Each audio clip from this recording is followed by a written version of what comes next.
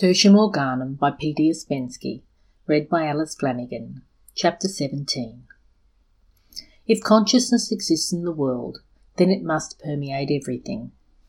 We have accustomed ourselves to ascribe animism and consciousness in this or that form to those things only which we designate as beings, i.e., to those whom we find analogous to ourselves in the functions which define animism in our eyes. Inanimate objects and mechanical phenomena are to us lifeless and unconscious. But this cannot be so. It is only for our limited mind, for our limited power of communication with other consciousnesses, for our limited skill in analogy that consciousness manifests itself only in certain classes of living creatures, alongside of which a long series of dead things and mechanical phenomena exist. But if we could not converse amongst ourselves, if every one of us could not infer the existence of consciousness in another by analogy with himself, then every one in the world would consider himself alone to be conscious, and he would relegate all the rest of humankind to mechanical, dead nature.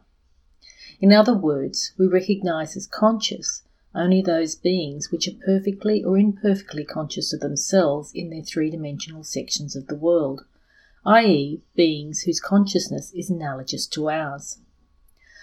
About other consciousnesses we do not and cannot know. All beings conscious of themselves, not in the three-dimensional section of the world, are inaccessible to us. If they manifest at all in our life, then we necessarily regard their manifestations as those of dead and unconscious nature. Our power of analogy is limited to this section. We cannot think logically outside the conditions of the three-dimensional section. Therefore, everything that both lives and is conscious of itself, though not analogous to us, must appear dead and mechanical. But sometimes we vaguely feel an intense life manifesting in the phenomena of nature, and sense a vivid emotionality, the manifestations of which constitute the phenomena of, to us, inanimate nature. What I wish to convey is that behind the phenomena of visible manifestations is felt the noumenon of emotion. In electrical discharges, in thunder and lightning, are seen flashes of the sensuous nervous shudderings of some gigantic organism. A strange individuality, which is all their own, is sensed in certain days. There are days brimming with the marvellous and the mystic, days having each its own individual and unique consciousness, its own emotions, its own thoughts. One may almost commune with these days, and they will tell you that they live a long, long time, perhaps eternally, and that they have known and seen many, many things. In the processional of the year, in the iridescent leaves of autumn with their memory-laden smell, in the first snow frosting the fields and communicating a strange freshness and sensitiveness to the air, in the spring freshlets, in the warming sun, in the awakening but still naked branches through which gleams the turquoise sky, in the white nights of the north, and in the dark, humid, warm tropical nights spangled with stars, in all these are the thoughts, the emotions, the forms peculiar to itself alone, of some great consciousness, or better, all this is the expression of the emotions, thoughts, and forms of the consciousness of a mysterious being, nature. There can be nothing dead or mechanical in nature.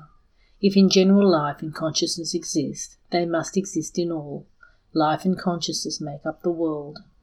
If we consider nature from our side, from the side of phenomena, then it is necessary to say that each thing, each phenomenon possesses consciousness.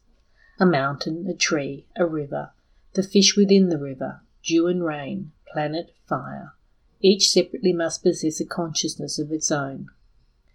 If we consider nature from the other side, from the side of noumena, then it is necessary to say that each thing and each phenomena of our world is a manifestation in our section of some consciousness, incomprehensible to us, belonging to another section, that consciousness having there functions incomprehensible to us.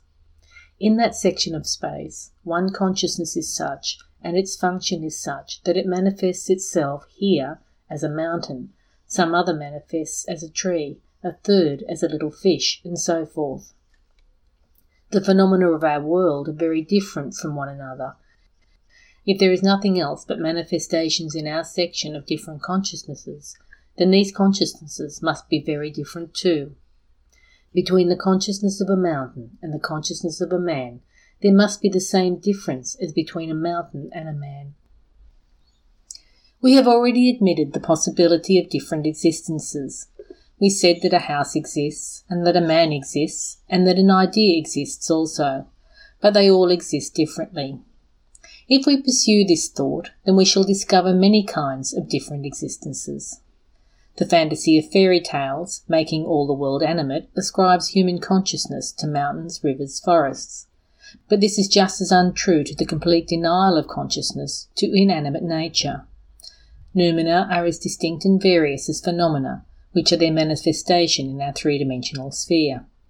Each stone, each grain of sand, each planet has its noumenon, consisting of life and of consciousness, binding them into certain wholes incomprehensible to us. The activity of life of separate units may vary greatly. The degree of the activity of life can be determined from the standpoint of its power of reproducing itself. In inorganic mineral nature, this activity is so insignificant that units of its nature accessible to our observation do not reproduce themselves, although it may only seem so to us because of the narrowness of our view in time and space. Perhaps if that view embraced hundreds of thousands of years, and our entire planet simultaneously, we might see the growth of minerals and metals. Were we to observe from the inside 1 cubic centimetre of the human body, knowing nothing of the existence of the entire body and of the man himself, then the phenomena going on in this little cube of flesh would seem like elemental phenomena in inanimate nature. But in any case, for us, phenomena are divided into living and mechanical, and visible objects are divided into organic and inorganic. The latter are partitioned without resistance, remaining as they were before. It is possible to break a stone into halves, and then there would be 2 stones, but if we were to cut a snail in 2, then there would not be 2 snails. This means that the consciousness of the stone is very simple, primitive, so simple that it may be fractured without change of state. But a snail consists of living cells. Each living cell is a complex consciousness, considerably more intricate than that of a stone. The body of the snail possesses the power to move, to nourish itself, feel pleasure and pain, seek the first and avoid the last, and most important of all, it possesses the faculty to multiply, to create new forms similar to itself, to involve inorganic substance within these forms, subduing physical laws to its service. The snail is a complex centre of transmutation of some physical energies into others. This centre possesses a consciousness of its own. It is for this reason that the snail is indivisible. Its consciousness is infinitely higher than that of a stone. The snail has a consciousness of form, i.e., the form of a snail is conscious of itself, as it were. The form of a stone is not conscious of itself. In inorganic nature, where we see life, consciousness is much more easily discerned. In the snail, a living creature, we already admit consciousness without difficulty. But life belongs not alone to separate individual organisms. Anything indivisible is a living being. Each cell in an organism is a living being, and it must be conscious up to a certain point. Each combination of cells having a definite function is a living being also. Another higher combination, the organ, is a living being no less and possesses a consciousness of its own. Indivisibility in our sphere is a sign of a definite function. If a given phenomenon on our plane is a manifestation of that which on another plane is consciousness, then on our side, evidently, indivisibility corresponds to individuality of consciousness on the other side. Divisibility on our side shows divisibility on that side. The consciousness of the divisible can be a collective, non-individual consciousness only. We recognize consciousness in the whole organism only. But even a complete organism is merely a section of a certain magnitude, of what we may call the life of this organism from birth to death. We may imagine this life as a body of 4 dimensions extended in time. The 3-dimensional physical body is merely a section of the 4-dimensional body, linga sharira. The image of a man which we know, his personality, is also merely a section of his true personality, which undoubtedly has its own consciousness. Therefore, we see in a man quite clearly three consciousnesses. First, the consciousness of the body, which manifests itself in instincts and in the constant work of the body. Second, his personality, I, and that is the capital letter I, which we know and by which we are conscious of ourselves. Third, the consciousness of all life, a greater and higher I, again the capital letter I. In our state of development, these three consciousnesses know one another only very imperfectly, communicating under narcosis only, in trance, in ecstasy, in sleep, in hypnotic and mediumistic states. In addition to our own consciousness, to us unknown, with which we are indissolubly bound, we are surrounded by various other consciousnesses, which we do not know either. These consciousnesses we often feel. Their lives are composed of our lives. We enter into these consciousnesses as their component parts, just as into our consciousness enter other I's. Again, that is the capital letter I. These consciousnesses are good or evil spirits, helping us or precipitating evil. Family, clan, nation, race, any aggregate to which we belong. Such an aggregate undoubtedly possesses a consciousness of its own, just as it possesses a life of its own. Any group of men having its separate function and feeling its inner connection and unity, such as a philosophical school, a church, a sect, a Masonic order, a society, a party, etc., etc., is undoubtedly a living conscious being. A nation, a people, is a living being. Humanity is a living being also. This is the grand man, Adam Kadmon of the Kabbalists. Adam Kadmon is the being living in men, uniting in himself the lives of all men. Upon this subject, H.P. Blavatsky, in her great work The Secret Doctrine, Volume 3, page 146, has this to say, and Ouspensky quotes, "It is not the atom of dust, in brackets of chapter 2, who is thus made in the divine image, but the divine androgyny, in brackets of chapter 1, or Adam Kadmon. Adam Kadmon, this is humanity or humankind, Homo sapiens, the Sphinx, i.e., the being with the body of an animal and the face of a Superman. Entering as a component part into different great and little I's, the first of which is his life throughout its entire cycle, man himself consists of an innumerable number of great and little I's. Many of the I's living in him do not even know one another, just as men who live in the same house may not know one another. Expressed in terms of this analogy, it may be said that man has much in common with a house filled with inhabitants the most diverse. Or better, he is like a great ocean liner on which there are many transient passengers, each going to his own place for his own purpose, each uniting in himself elements the most diverse. And each self-conscious unit in the population of this steamer orients himself, involuntarily and unconsciously regards himself as the very centre of the steamer. This is a fairly true presentment of a human being. Perhaps it would be more correct to compare a man with some little separated place on earth, living a life of its own, with a forest lake full of the most diverse life, reflecting the sun and the stars, and hiding in its depths some incomprehensible phantasm, perhaps an undine or a water sprite. If we abandon analogies and return to facts, so far as these are accessible to our observation, it then becomes necessary to begin with several somewhat artificial divisions of the human being.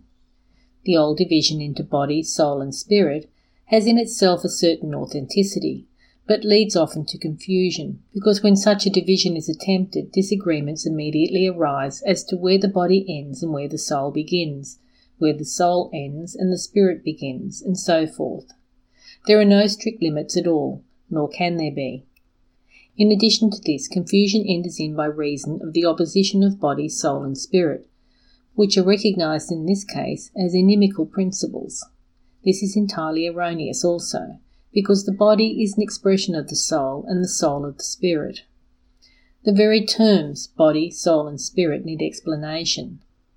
The body is the physical body with, to us, subconscious mind and the psyche studied by scientific psychology, i.e. the reflected activity which is guided by impressions received from the external world and from the body. The soul is the higher psychic life, guided by inner principles proceeding from itself, as it were, not depending on outer impressions in the outer world. The spirit comprises those higher principles which guide the soul life. The inner being of a man has lower psyche. His soul and his spirit are also divided according to the nature of consciousness into 3 categories, which do not coincide with the previous division. First, the subconscious region, the region of instincts, and the inner instinctive consciousness of the different organs, parts of the body, and the entire organism. Second, the region of the so-called clear consciousness. Here belong all the sensations and perceptions of the outer world and of the body itself, all perceptions, thoughts, concepts, ideas, feelings, emotions, desires, either conscious or unconscious at any given moment, but which may become conscious. Third, the region of the higher consciousness. The higher consciousness does not manifest in the majority of men at all, or does so only in confused intuitions and suggestions. This is the region of soul and spirit. But when a man possesses higher consciousness, i.e. when he is conscious in those regions, then the higher consciousness, i.e. soul and spirit, includes the psyche, both subconsciousness and clear consciousness, within itself and does not exclude it. But under the usual conditions of the average man, the focus of his consciousness is confined to the psyche, perpetually going from one object to another in the region of clear consciousness and subconsciousness. I wish to eat. I read a newspaper. I wait for a letter. And only very rarely touching the regions of the soul and spirit. But these regions of the soul and spirit are opening to the religious, aesthetic and moral emotions, also the higher intellect, which expresses itself in abstract thinking, united with the moral and aesthetic sense, i.e. the sense of the necessity of the coordination of thought, feeling, word and action. But usually in saying I, and that's the capital letter I, a man means not the total complex of all these regions, but that which in a given moment is in the focus of his consciousness. I wish, these words playing the most important role in the life of a man, usually refer not at all to every side of his being simultaneously, but merely to some small and insignificant facet, which at a given moment holds the focus of consciousness and subjects to itself all the rest until in turn is forced out by another equally insignificant facet. In the self-consciousness of man there occurs a continual shifting of view from one subject to another. Through the focus of consciousness runs a continuous cinematographical film of feelings and impressions, and each separate impression defines the I of a given moment. From this point of view, the consciousness of man has often been compared to a dark sleeping town, in the midst of which the night guards with lanterns slowly move about, each lighting up a little circle around himself. This is a true analogy. In each given moment there are several such unsteadily lighted circles in the focus of consciousness, and all the rest is enveloped in darkness. Each such little circle represents an I, living its own life, sometimes very short, sometimes outlasting the man himself for a long time. And there is continuous movement, either fast or slow, moving out into the light more of new and still new objects, or else old ones from the region of memory, or tormentingly revolving in a circle of the same fixed ideas. This continuous motion going on in our consciousness, this uninterrupted running over of the light from one eye to another, explains the phenomenon of motion in the outer visible world. We know already by our intellect that there is no such motion. We know that everything exists in infinite spaces of time. Nothing is made, nothing becomes, all is. But we do not see everything at once, and therefore it seems to us that everything moves, grows, is becoming. We do not see everything at once, either in the outer world nor in the inner world.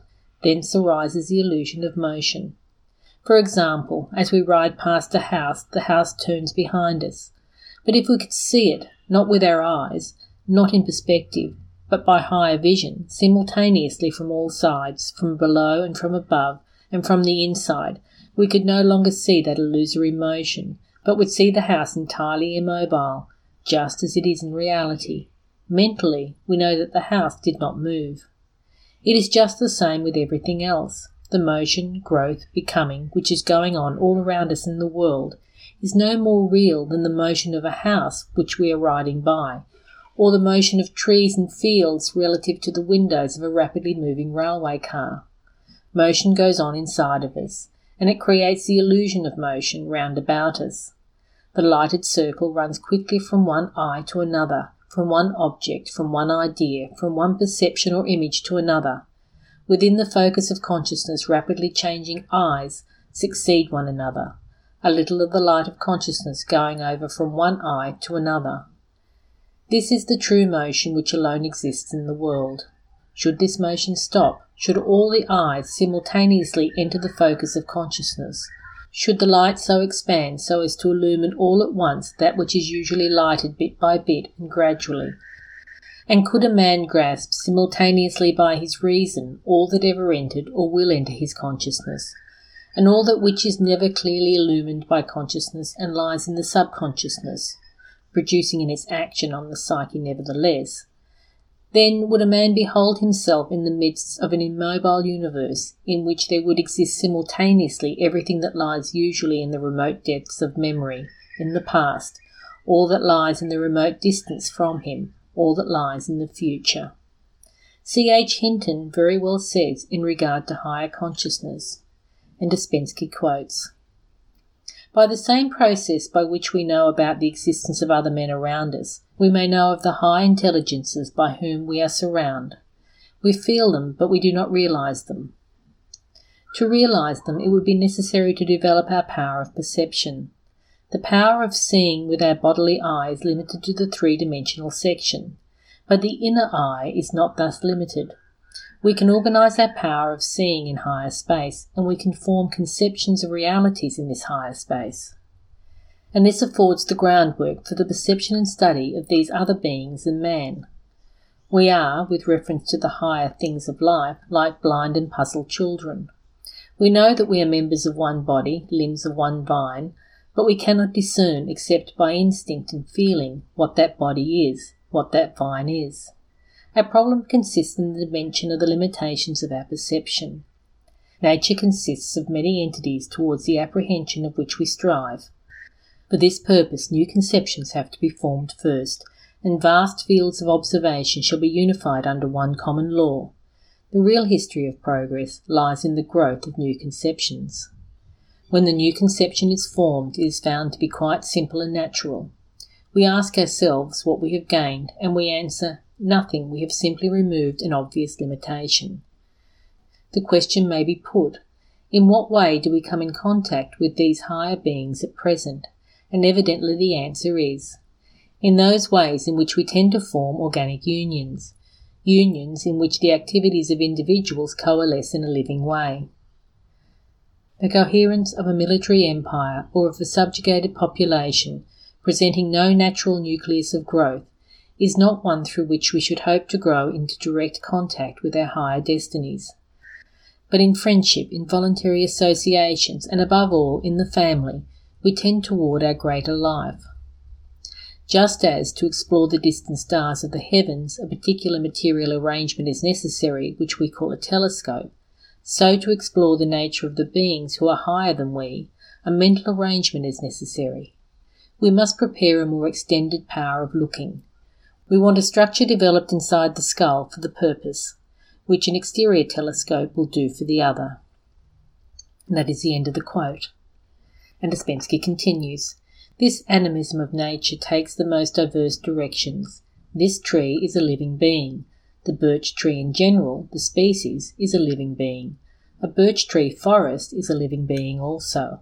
A forest in which there are trees of different kinds, grass, flowers, ants, beetles, birds, beasts. This is a living being too, living by the life of everything composing it, conscious through all the consciousnesses of which it consists." This idea is very interestingly expressed in the essay of P. Florensky, The Humanitarian Roots of Idealism, and in brackets The Theosophical Messenger, 1909, No. 2, page 288, in Russian, and Ouspensky quotes, "Are there many people who regard a forest not merely as a collective proper noun and rhetorical embodiment, i.e. as a pure fiction, but as something unique, living, ... The real unity is in the unity of self-consciousness, ... Are there many who recognise unity in a forest, i.e. the living soul of a forest taken as a whole, voodoo, wood demon, old Nick? Do you consent to recognise undines and water sprites, those souls of the aquatic element? End of quote. And Ouspensky continues. The activity of the life of such a composite being as a forest is not the same as the activity of different species of plants and animals, and the activity of life of a species is again different from the life of separate individuals. Moreover, the diversity of the functions expressed in different life activities reveals the differences existing between the consciousnesses of different organisms. The life activity of a single leaf of a birch tree is, of course, an infinitely lower form of activity than the life of the tree. The activity of the life of a tree is not such as the activity of the life of the species, and the life of the species is not such as the life of the forest. The functions of these four lives are entirely different, and their consciousnesses must be correspondingly different also. The consciousness of a single cell of a human body must be as much lower in comparison with the consciousness of the body, i.e. with the physical consciousness of man, and its life activity is lower in comparison with the life activity of the entire organism. Therefore, we may regard the noumenon of a phenomenon as the soul of that phenomenon, i.e. the hidden soul of the phenomenon is its noumenon. The concept of the soul of a phenomenon, or the noumenon of a phenomenon, includes within itself both life and consciousness together, with their functions in sections of the world incomprehensible to us, and the manifestation of those in our sphere constitutes a phenomenon. The idea of an animistic universe leads invariably to the idea of the world soul, a being whose manifestation is this visible universe. The idea of a world soul was very picturesquely understood by the ancient religions of India. The mystical poem, the Bhagavad Gita, gives a remarkable presentment of Mahadev, i.e. the great Deva whose life is this world. And Ouspensky quotes, Thus Krishna propounded his teaching to his disciples, ... preparing them for the apprehension of those high spiritual truths which unfold before his inner sight in a moment of illumination. When he spoke to Mahadeva, his voice became very deep, and his face was illuminated by an inner light. Once Arjuna, in an impulse of boldness, said to him, Let us see Mahadeva in his divine form. May we behold him. And then Krishna ... began to speak of a being who breathes in every creature, has 100-fold and 1,000-fold forms, many-faced, many-eyed, facing everywhere, and who surpasses everything created by infinity, who envelops in his body the whole world, things still and animate. If the radiance of 1,000 suns should burst forth suddenly in the sky, it would not compare with the radiance of that mighty spirit. When Krishna spoke thus of Mahadeva, a beam of light of such tremendous force shone in his eyes, that his disciples could not endure the radiance of that light, and fell at Krishna's feet. From every fear the hair rose on Arjuna's head, and bowing low he said, Thy words are terrible. We cannot look upon such a being as thou evokest before our eyes. This form makes us tremble. End of quote. And this is asterisk, The Great Initiates, by E. Shura. In an interesting book of lectures by Professor William James, A Pluralistic Universe, there is a lecture on Fencher, devoted to the conscious universe, and Ouspensky quotes, Ordinary monistic idealism leaves everything intermediary out. It recognises only extremes, as if, after the first rude face of the phenomenal world in all its particularity, nothing but the supreme in all its perfections can be found. First, you and I, just as we are in this room, and the moment we get below that surface, the unutterable itself. Doesn't this show a singularly indigent imagination? Isn't this brave universe made on a richer pattern, with room in it for the long hierarchy of beings? Materialistic science makes it indefinitely richer in terms, with its molecules and ether and electrons and what-not. Absolute idealism, thinking of reality only under intellectual forms, knows not what to do with the bodies of any grade, and can make no use of any psychophysical analogy or correspondence. End of quote. Fencher, from those writings of Professor James, makes copious quotation, upheld quite a different viewpoint, Venture's ideas are so near to those which have been presented in the previous chapters that we shall dwell upon them more extensively. I use the words of Professor James. And Ouspensky quotes, "The original sin, according to Venture, of both our popular and scientific thinking, is our inveterate habit of regarding the spiritual not as the rule but as an exception in the midst of nature. Instead of believing our life is to be fed at the breasts of the greater life, our individuality to be sustained by the greater individuality, which must necessarily have more consciousness and more independence than all that it brings forth, we habitually treat whatever lies outside of our life as so much slag and ashes of life only. Or if we believe in divine spirit, we fancy it on the one side as bodiless, and nature as soulless on the other.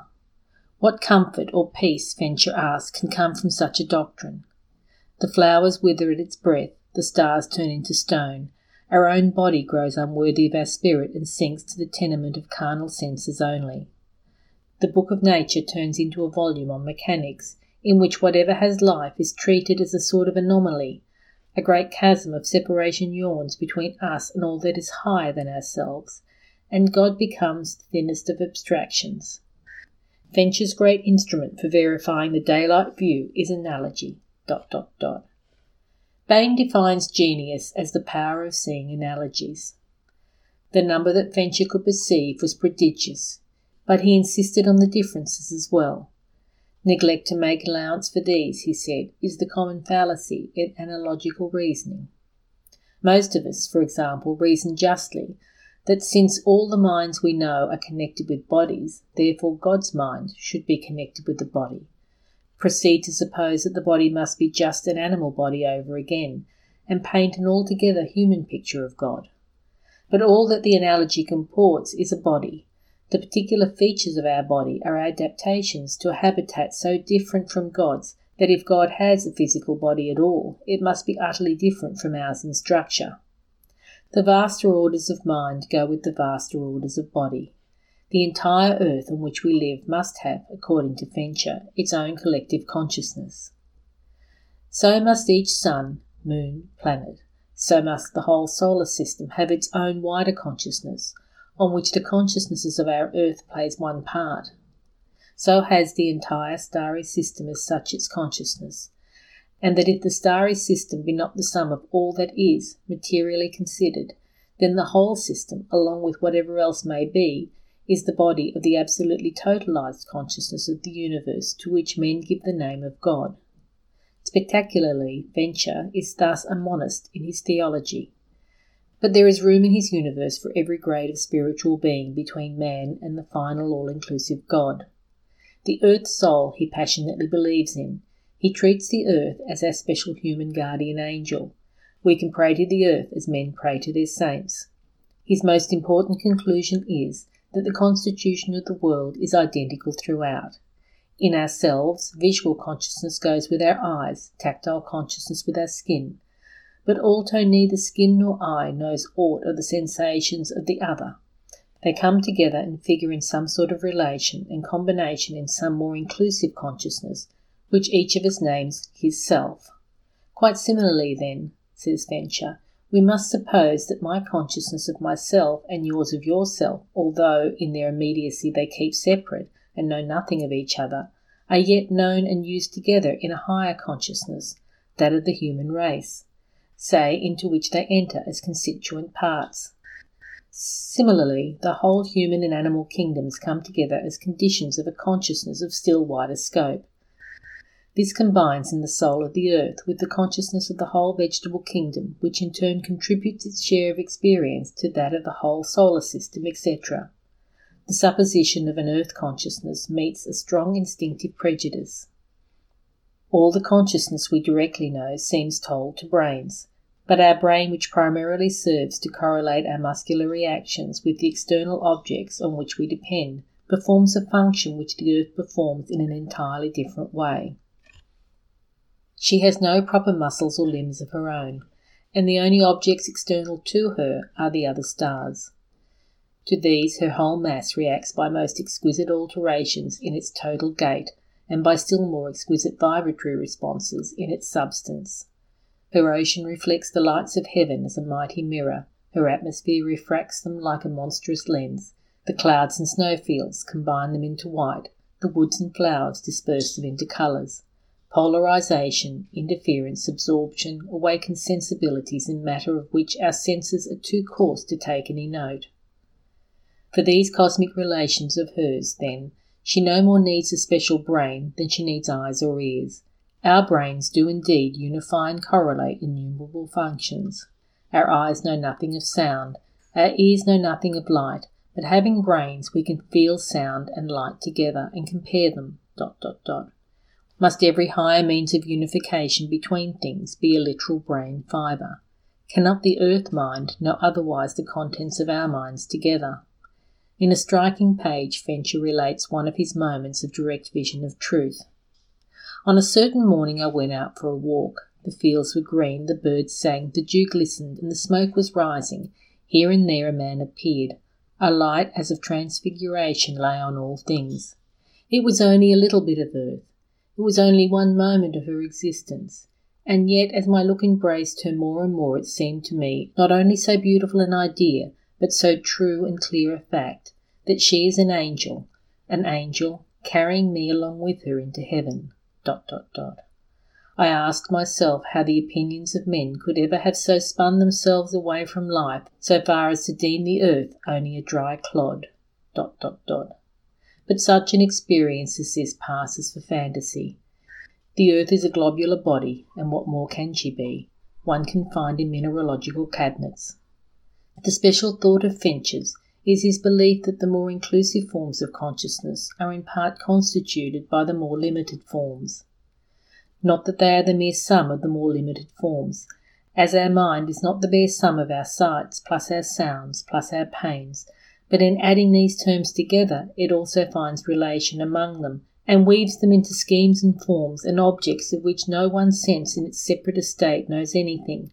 So the earth soul traces relations between the contents of my mind and the contents of yours, of which neither of our separate minds is conscious. It has schemes, forms, and objects proportionate to its wider field, which our mental fields are far too narrow to cognise. By ourselves we are simply out of relation with each other, for we are both of us there and different from each other, which is a positive relation. What we are without knowing, it knows that we are. It is as if the total universe of inner life had a sort of grain or direction, a sort of valvular structure, permitting knowledge to flow in one way only, so that the wider might always have the narrower under observation, but never the narrower the wider. Fincher likens our individual persons on the earth unto so many sense organs of the earth's soul. We add to its perspective life. ... It absorbs our perceptions into a larger sphere of knowledge and combines them with the other data there. The memories and conceptual relations that have spun themselves round the perceptions of a certain person remain in the larger earth life as distinct as ever and form new relations. ... Fincher's ideas are expounded in his book Zenda Vesta. End of quote. And Ouspensky continues.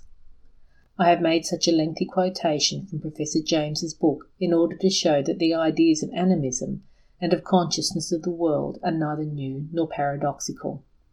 It is a natural and logical necessity resulting from a broader view of the world than that which we usually permit ourselves to hold. Logically, we must either recognise life and consciousness in everything, in all dead nature, or deny them completely, even in ourselves. End of chapter 17.